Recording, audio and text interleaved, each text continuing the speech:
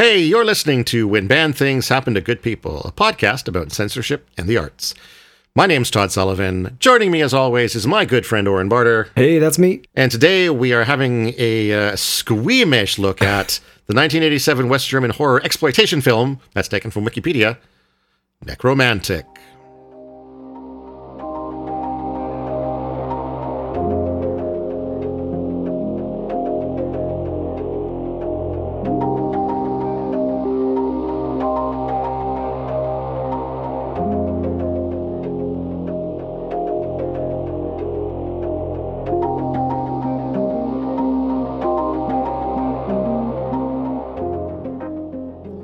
Before we go any further, Oren, I think we need to clear up who it was that chose this movie. So that was me. And I bring this up because I feel like this is the sort of movie that if I had brought to you when we were finished, you would be like, what the fuck did you just put me through? Yeah, no, I definitely would agree with you there. We were looking, okay, so This episode's going to come out right around my birthday. So I wanted to do a movie that was banned on the year that I was born. I started out wanting to do one that was banned on my birthday, and I realized not a whole lot of things are banned, so that's probably not going to happen. But there was only one film that was banned in North America in 1988. Now everybody knows how old I am. Only people good with math or calculators that's know how right. old you are. Nobody's got a calculator on their phones. But the only movie that was banned the year of my birth was a movie that we had already done called The Last Passion of the Temptation of Christ, starring Mel Gibson. Okay, sorry. Cut it out. Was The Last Temptation of Christ. So yeah, we didn't do that one, obviously, because we're not the type of podcast that does the same movie twice. That would be silly. It would be a little silly. And we'd make a joke and be like, we talked about that last time. So this one was banned in 1987. There was a few other movies that I could choose from. This was banned in the year of my conception, not the year of my birth. So I read the synopsis and it said, man brings home dead body to enjoy with his wife and finds out that the wife prefers the body over himself. And I was like, that sounds really funny. Let's do that one. Because obviously your takeaway from that description would be, this is a slapstick comedy. That is actually what I thought. I thought it would be so over the top, so ridiculous that it would just be hilarious. And I was so very wrong. There were funny parts. There were moments to laugh at, I think. Yeah. But, plenty more that weren't. Yeah. And what is ultimately a pretty short film that feels like it goes on forever. Yeah. It was like an hour and 10 minutes. It felt like 3. Yeah. Wikipedia says it's 75 minutes, but I think ours was about 71. So I don't know if there's like an uncut version out there that we didn't see, but I find it hard to believe that this was the cut version. So when we watched earlier tonight, we did something a little bit different. We actually sort of synced ourselves up watching the movie at the same time while we were connected on Skype, and we recorded what is sort of a commentary track for our first take on the movie. We are going to be releasing that on Patreon at some point if somebody wants to check that out. If more than one person could check it out, certainly. The idea being, certainly you could listen to it just as an audio-only thing to hear what we're reacting to, but it'll make more sense if you do sync it up with the movie and watch it as sort of a supplemental commentary track, and then you can feel like you're watching it with us at the same time and having the same, gross, please don't put that in your mouth moments that we had. So, not sure when that'll be up. It's going to be a separate bit of audio editing, but yeah, go ahead. I think it'll be about the same. It shouldn't take much longer. I guess for the editing it'll be a little bit. But we also... It won't take that much. It's just a question of whether or not I sit down and do it. Okay. But I also would just like to mention that we can't in good conscience recommend you watching this movie. But if you do feel like you are okay with squeamish things, okay with gore and very sensitive content. if you have a taste for some pretty extreme horror, this is probably something that you should check out at some point. I don't recommend it as an overall brilliant film, but it certainly probably has a niche somewhere. Enough of a niche that it generated a sequel. So there you go. That blows my mind. Before we move on to talk about the episode, is there anything going on in your life, Mr. Oren, that you want to share? Yeah, I got my second shot of the COVID vaccine. That's right, and I heard it kind of knocked you out. It knocked me right the fuck out. I had a fever of 102 yesterday, missed work completely, was in bed all day, and woke up this morning feeling kind of groggy, kind of lightheaded, and then as the day went on, felt better and better. Feel fine right now. So, good. Yeah. I mean, obviously, it was a good thing in the long run. That means my immune system was definitely working against the vaccine. But the fact that I had a fever for one day and now I feel fine, not too bad. It was awful, but I'd do it again if I had to. Well, I'm glad you're feeling better. When we talked yesterday, I was a little concerned about the likelihood of getting the podcast recorded today because it did sound like you were pretty out of it. And obviously, I want to think about your health first. It's not the end of the world if we miss or postpone an episode.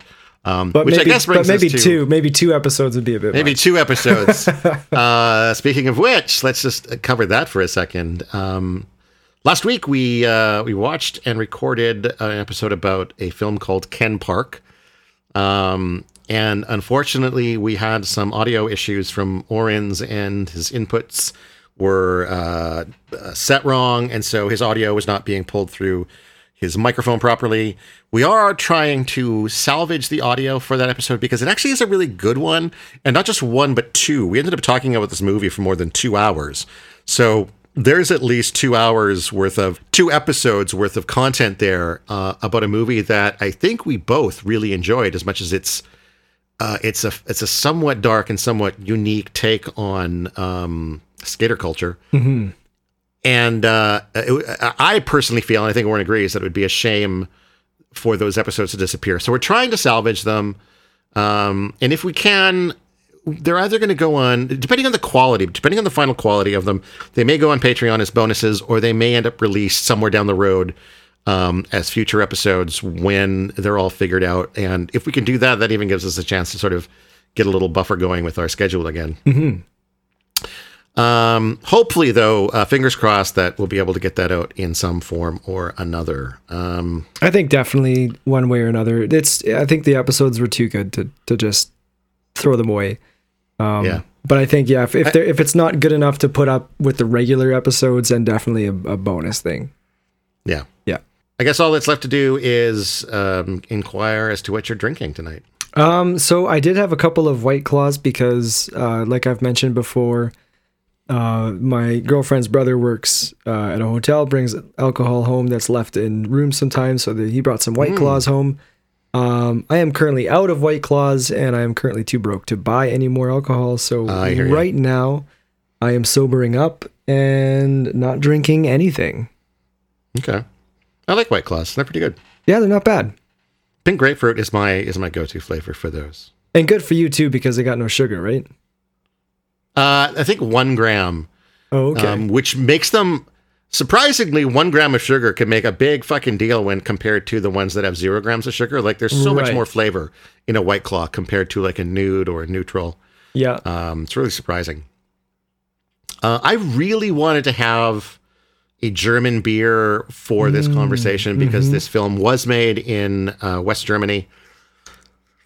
Schedule didn't really line up for me to be able to get to the proper big liquor store, and so I grabbed an 8-pack of some proper beers, a couple of which I had during when we watched the film.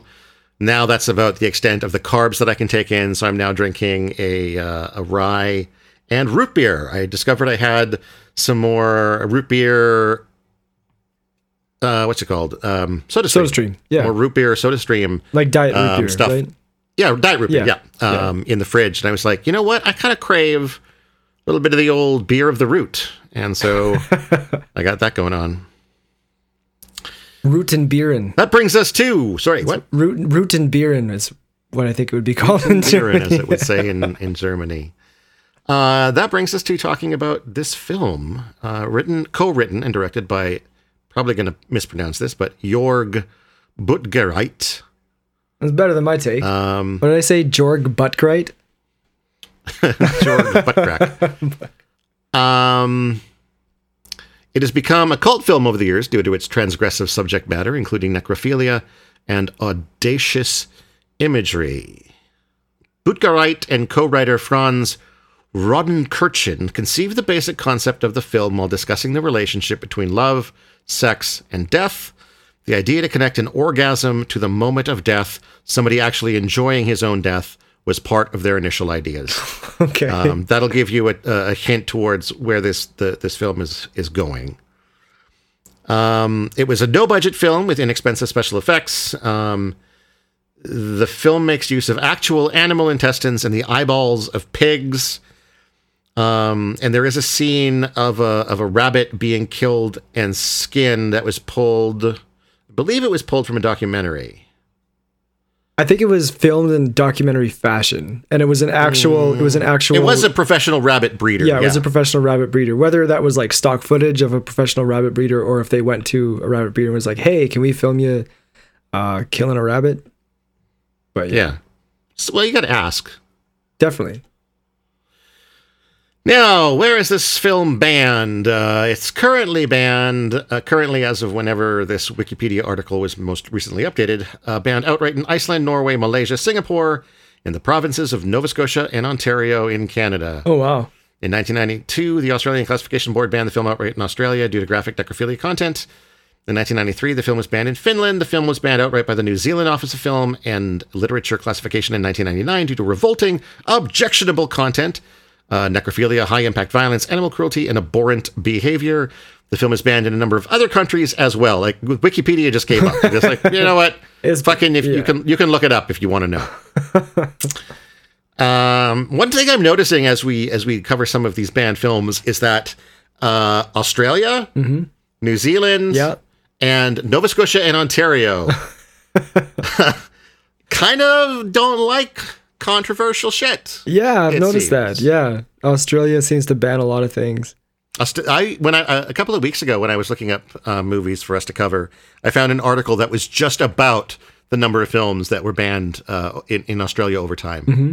So it's got a reputation for that, clearly. I think, Oren, you kind of already covered what this film is about. Yeah, and I mean, that's pretty much bang on. So, except for the fact that it didn't turn out nearly as funny as I thought it would. Yeah, but I mean, it's not our fault that you misinterpreted what was clearly a very accurate description of the film. That is definitely what happens. So yeah. We open with this kind of nameless couple who are on a trip somewhere. We open specifically with this woman on the side of the road pulling down her underwear and urinating into the grass, which I think tells us early on exactly the kind of film that we're in for. About to watch, yeah. We're not shying away from anything. We spend a good at least 30, 40 seconds watching and listening to this woman urinate. And like, can we just talk about how long every scene in this? Like, they just go on way longer than I think they need to. Like, started off with 75 minutes. Yeah, it's a short film, but it drags. Yeah.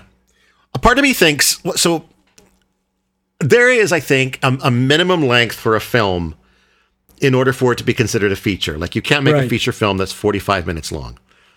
And I suspect that some of this film was padding. Oh, okay. I suspect that entire opening thing with those corpses could have, like with the car crash, could have been padding, because I mean, maybe it was setting up the fact that this guy likes to take souvenirs home, but I was a little bit surprised that, like, that first scene. So what happens is, like, there's this couple going for a drive. She's peeing by the side of the road. Her husband tells her to hurry up. She gets back in the car. They continue on their way, and then suddenly he looks at her map for like a split second, and then they have this violent car crash with like blinking red lights and that just completely ignores the laws of physics. Yeah.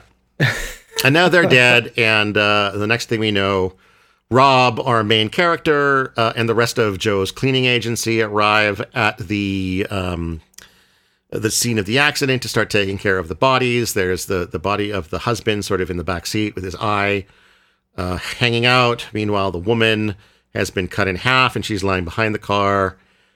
And so they show up, and Rob starts like scooping all of the innards into a plastic bag, while somebody else starts putting a plastic bag around the dead woman.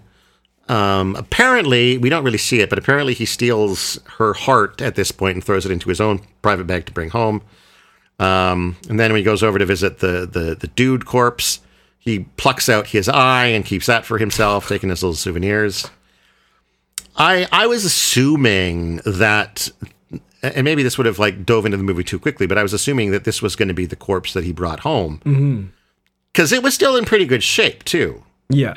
And I would think that gives you the most time to spend with your corpse lover is if you get it as fresh as possible.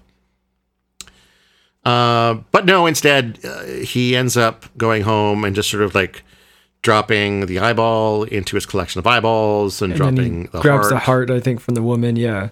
I guess the next thing we see is the apple guy, right? Yeah, that was a weird scene. So next on, we cut to this guy in his backyard enjoying some beer, playing somewhat lustily, I must say, with his gun. You know, he's flicking it open, he's stroking it in ways that are maybe a little inappropriate. Meanwhile, an incredibly tall man comes out of his house, his tiny house, to grab a ladder and stuff. Either he's an incredibly tall man getting out of his house, or he's a regular sized man getting out of his very small house. We didn't quite figure that out. We never got to see him stand next to somebody. No, that's true. We had very few like context clues about that. But he goes off into his backyard to pick some apples. While he's picking apples, his neighbor, who's the guy playing with the gun, spots a bird flying by and is incredibly excited at the thought of shooting this bird. Pulls out his gun, fires at the bird, hits the apple picker in the neck, and he promptly falls down and dies, covered in ketchup. Very, very clearly ketchup.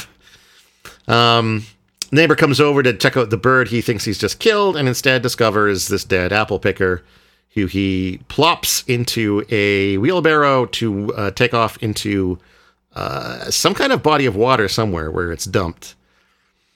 We pick up later, after some unnamed amount of time, when Joe's cleaning agency heads out to take care of that problem, the dumped guy in the body of water, and he's now decomposed quite a lot. It's now more skeleton than anything else. Yeah.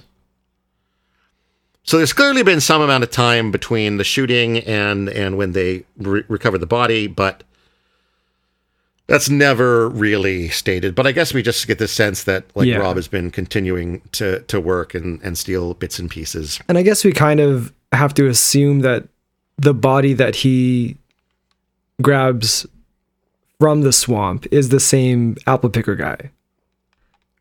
I mean, it only makes sense because it's not like explicitly described or explained. So, but I mean, it would only make sense. I can't see them having that scene for absolutely no reason. Yeah, the only reason to have that apple picker scene there is to imply that the following scene, when a corpse is recovered, is to imply that it's the same person, it's the same corpse. So the team gather this body up, and they put it in the back of the cleaning van. And they drive back to home base, and then everybody else is leaving, and they say to Rob, like, you take care of the body. And I'm not sure where the body is supposed to go, probably to the morgue or something, but instead, Rob takes this opportunity to put the body in the backseat of his car and bring it home to show it off to his girlfriend. And this is where shit gets weird. you'd think that this is maybe not a good idea. But it was. I will say, so what happens here is he comes into his house with this big thing wrapped in plastic bags, and he's like, I brought you something, guess what it is? And then he immediately starts ripping the bags open. And it's like, okay, so first of all, if you bring your wife a gift and ask her to guess what it is, don't immediately start opening up her gift. Yeah, and also it's her gift, let her open it. Right? Yeah. And if you're going to let her guess, let her guess. Don't start ripping it open. Like, I think this is really the reason that she ended up, breaking up with him, is because he's not a very good boyfriend. Alert. Even though he's bringing her these gifts, he's not really bringing them in the right way. Right. Anyway, they do start ripping the plastic bags off of this, and she does realize what it is, and she's, as excited as any young West German woman should be at the sight of a corpse that your boyfriend brought home. Probably more so. Probably more so. So they lay the corpse in their bed, and he cuts off a piece of like tubing that has like some kind of a metal pipe shape at the end of it. It wasn't metal, like it was wood on the inside. He sticks it like into the corpse to give it. Yeah. And then she applies a condom. They roll a condom over this fake penis. And then so that she can safely bang their new formerly living sex toy. And this is speaking of, the fact this movie has some fairly long scenes. This is a fairly long scene. A lot of it in slow motion of, this menage a trois. Yeah, with some super romantic piano music in the background. Super romantic piano music. A lot of time spent. Rob clearly has kind of a fetish for eyeballs, because he, over the course of this, he's sucking the corpse's eyeball into his mouth and playing with it, and then letting it drop back into the skull. Oh my god. His girlfriend Betty is making out while with the slimy corpse. Yeah, and it's very slimy. We do spend a lot of time seeing them, like once it's out of the bag, kind of like just groping and rubbing it, and very, very slimy. There was like a dedicated slime person in the credits for this film, by the way. Noting how important that job was. That person got named specifically in the credits for that job. Oh my god. So yeah, they have their fun. Then they sort of hang him up on the wall to sort of, you got to put your sex toys somewhere when you're not using them. The body is all drippy, and they've got plates on the ground. On the bottom to catch it, yeah. Yeah. And then so Rob goes back to work, and he shows up late, and his foreman, who kind of has a hate-on for him, earlier in the film, he goes, Bruno goes to the boss, and is like, this guy sucks, we just shouldn't have him, and the boss is like, I'm too busy to care about whether or not my employees are working hard or not. So, but I guess Bruno has reached the end of his patience and drags him up the stairs to see the boss.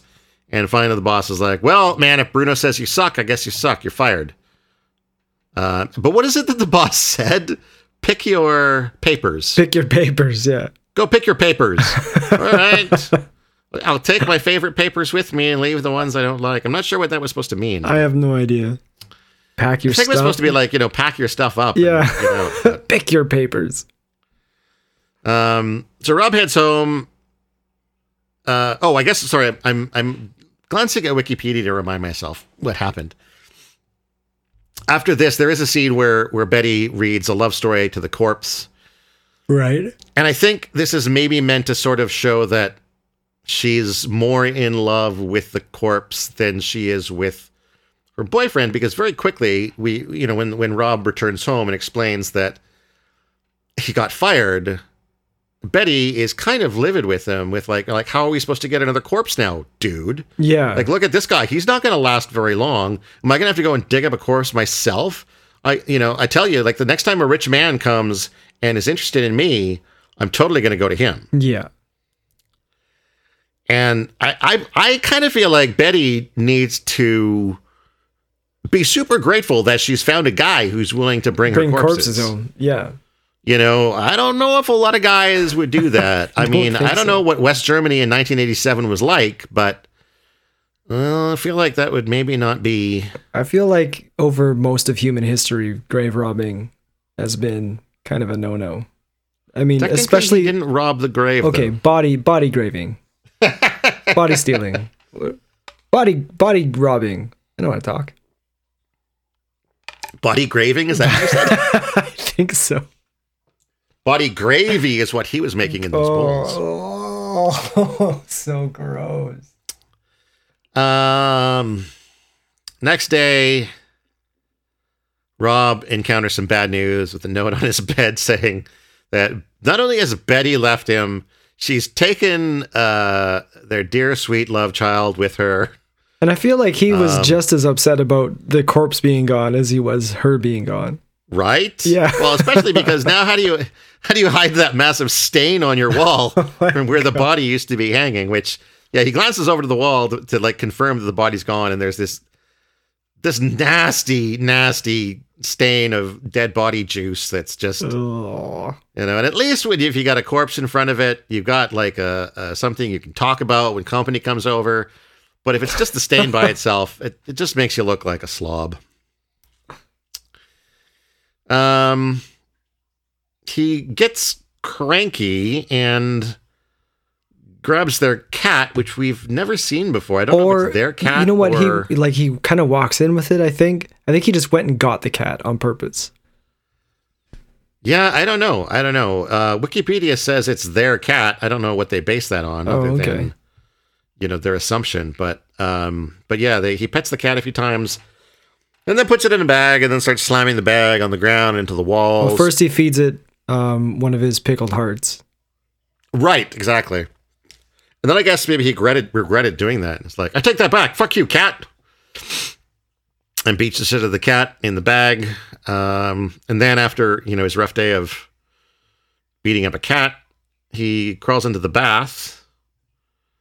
Ugh. And while he's bathing, he reaches up to pull out some cat guts to rub on himself, because you can't really get truly clean unless you've got some good cat guts in the bath with you. Then once he's nice and clean, he decides it's time to go see a horror movie, which again was, I guess, probably a West German. No, this was. Based on the credits, I can tell that this movie, as you suspected, was filmed for this movie. Yeah.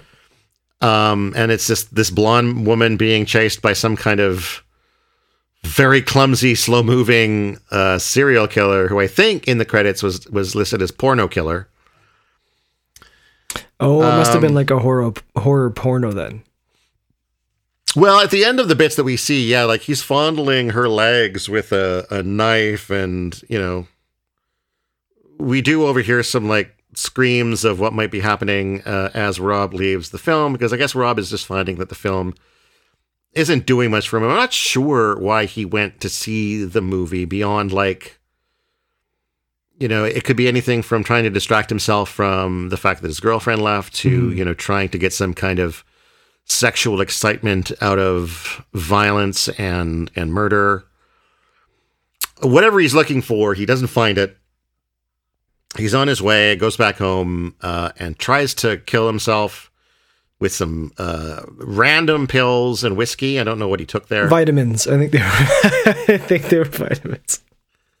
I don't think vitamins are usually packaged that way in single bubble wraps, but whatever he takes, he drifts off into this dream where now he's the one inside of a garbage bag. Partially decayed. His skull is kind of poking out of the right side of his face. Then a woman comes up to him and gives him a severed head. And then they begin to dance and kind of lovingly throw the head back and forth as if they're having a lovely time in the hills. The head then turns into a bunch of goopy organs. And she's gone, but he's still bouncing around, loving his organs. Tossing it in the air. So weird. when he wakes So up, weird. he heads out to what appeared to be a cornfield somewhere to hire a prostitute. And I don't I missed whether or not, I don't think he said where he wanted her to go, just said We can only hear her he side of wanted the to- conversation. Yeah. Yeah. But it's clear that he wants to go someplace other than like right there. And she's like, well, it'll cost you more, but that's fine. And you called it. I was expecting them to go back to his place, but Oren's like, what, does he want to go to a cemetery? And yep, that's exactly what they did. They head to the cemetery. He picks the particular grave to fuck on. I don't know if it was any special grave to him. Yeah, it doesn't really But- it's not really pointed out one way or the other, so. Yeah. So anyway, he tries to get his rocks off there in the grave, but he just can't get hard. And she makes a couple of comments about that, which pisses him off. So he just chokes her to death and then fucks her, because apparently that's what it took to get him hard. Obviously, this guy is a bit of a necrophiliac for sure. I guess he was hoping that just being in the presence of death would be enough. I guess it wasn't.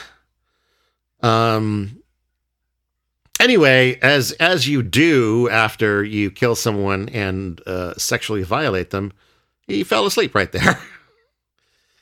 Next morning, he wakes up just as the gardener or whatever caretaker of the cemetery the shows up. grave guy. Yeah, I'm sure that's the legitimate grave you know, guy. the Yeah, that's grave on his guy. business card. Grave guy. Who, by the way, I think he could have handled that situation better. He arrives, he sees what's going on, and drops his shovel. And then the shovel is what triggers Rob to sort of realize that someone's there. Rob picks up the shovel and uses this incredibly sharp shovel yeah. to chop off the grave guy's head. The top of it. He cut his head right in half. Yeah, it's right through the mouth. Right? So the mouth guy's and up. tongue was still flapping. Yeah.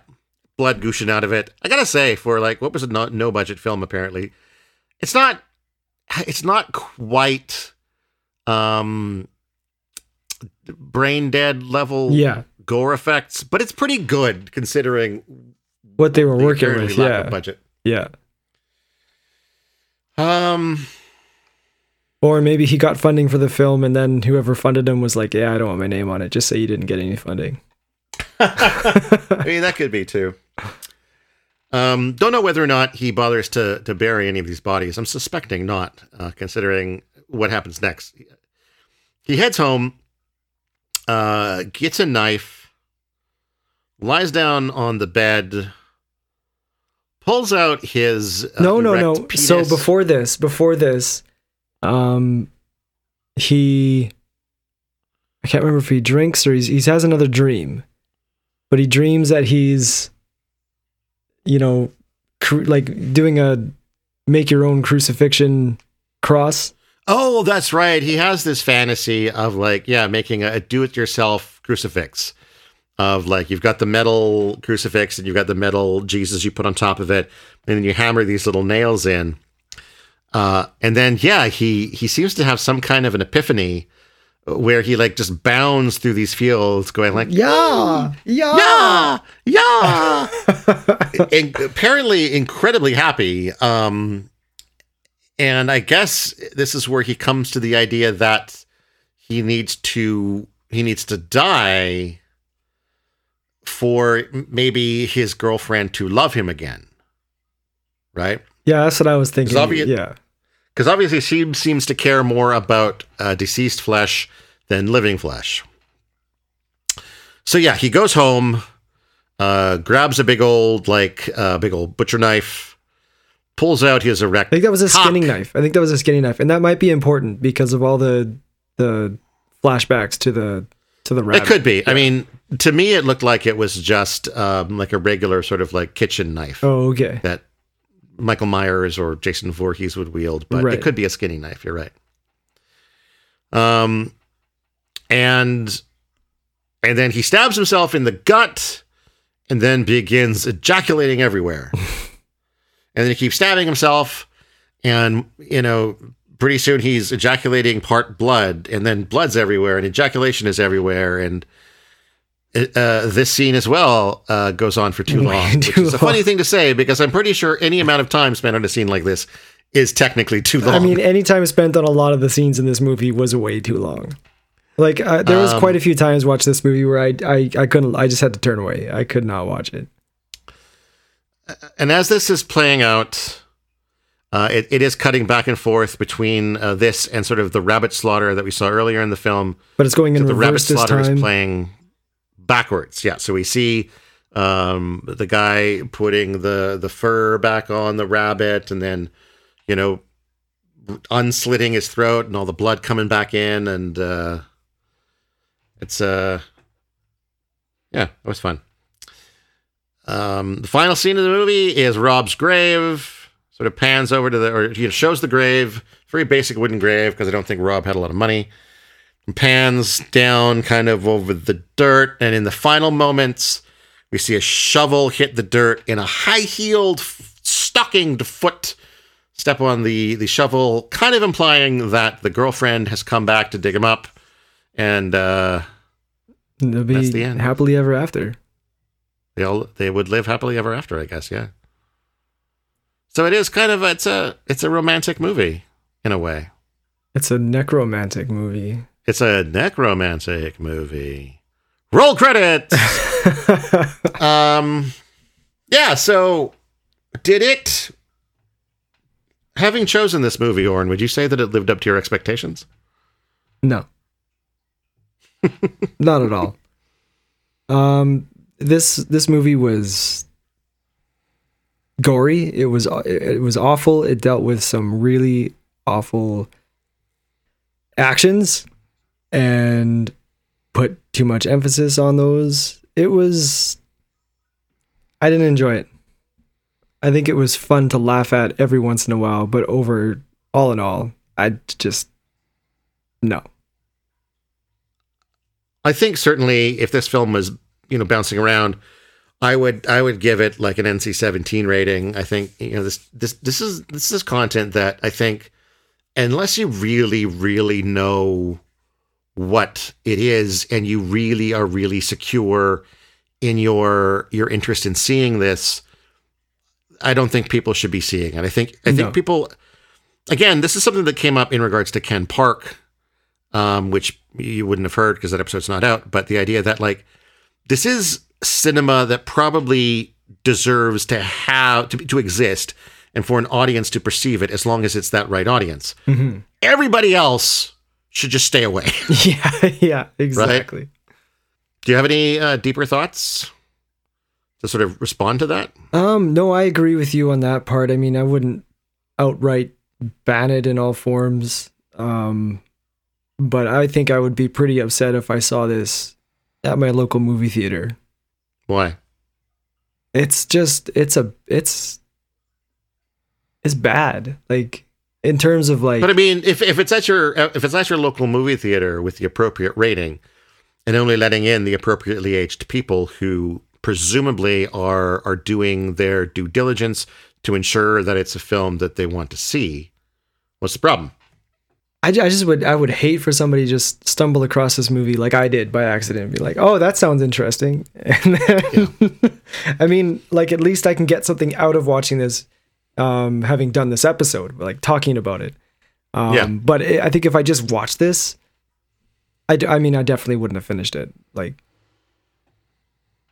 I don't know the exact moment that would have turned. You need to take these film descriptions at face value. I think I do at this point. And if you suspect a film, especially if it's one that we're covering for this podcast, if you think it's a comedy, you may want to go to Wikipedia and see how it's described genre-wise, because I'll point out that, again, this was a West German horror exploitation film. Doesn't use the word comedy in there anywhere. You know what that means now, yeah. It actually, it does. It does on the Wikipedia. Let's see. Splatter film, schlock film, black comedy. Where's that? Exploitation film and softcore pornography. So in the analysis on the Wikipedia page, okay. So it says here, So, I mean, I don't know if that's the actual genres it was given, but in terms of genre, necromantic is a mix of elements from several genres: splatter film, shock film, black comedy, exploitation film, and softcore pornography. And I would agree that it has elements of all those things. Like, there were times in this film that we laughed. Yeah. But I would not call it a comedy. No. No. And I wouldn't say that overall it was a softcore pornographic film either. It had elements of that. Yeah. Yeah. I don't think that would fit as an overall genre. I wouldn't say this thing fits like any genre wholeheartedly. I guess I don't think horror is kind of like an overarching, like there's horror exploitation film again. I think is, exploitation film is often used to sort of cover anything that's like it's got softcore pornography or gore or some of those, extreme horror tropes. I think exploitation horror film it probably is bang on. Okay, is what I would call it. Yeah. Well, next time we're looking at doing a movie and it's an exploitation horror film, I'm probably going to say, nah, I'm out. Well, I got to at least bring one to the table because you forced this on me. And here's the funny thing. And you know this, I'm saying it for the purpose of the episode. I've seen the second part of this before. And it was, I've been on and off going out of my way to like track down like these really dark and disturbing and messed up horror films. And I remember reading somewhere, because obviously the Necromantics were on lists that I've seen. And I read somewhere that of the two, Necromantic 2 was better. And at the time I thought, well, I'm probably only going to want to watch one of these. So let me err on the side of which one's supposedly better and watch Necromantic 2. I had no idea at the time that Fate would come around. And you would have watched both of them at some point. I've now watched both of these things. So, but I can dodge a little bit with Fate. Fate throws something new at me. I can go there. I can go there. Okay. Do you have a favorite scene? Favorite scene. Okay. Cinematography wise, I liked when he was dropping the eyeball in that jar, and we were looking through the jar, and his face was all magnified and distorted. I thought that was a good shot. I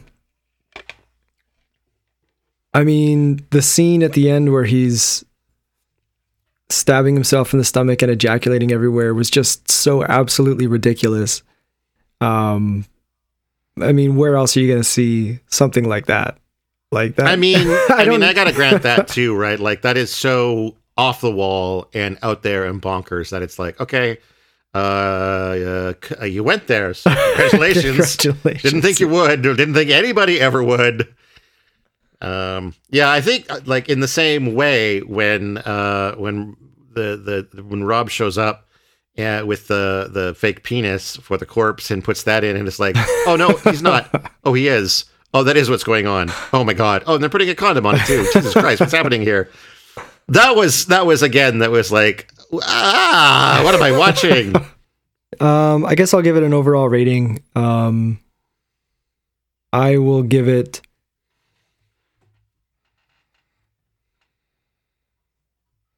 2 bowls of Haas and Pfeffer out of 5. All right.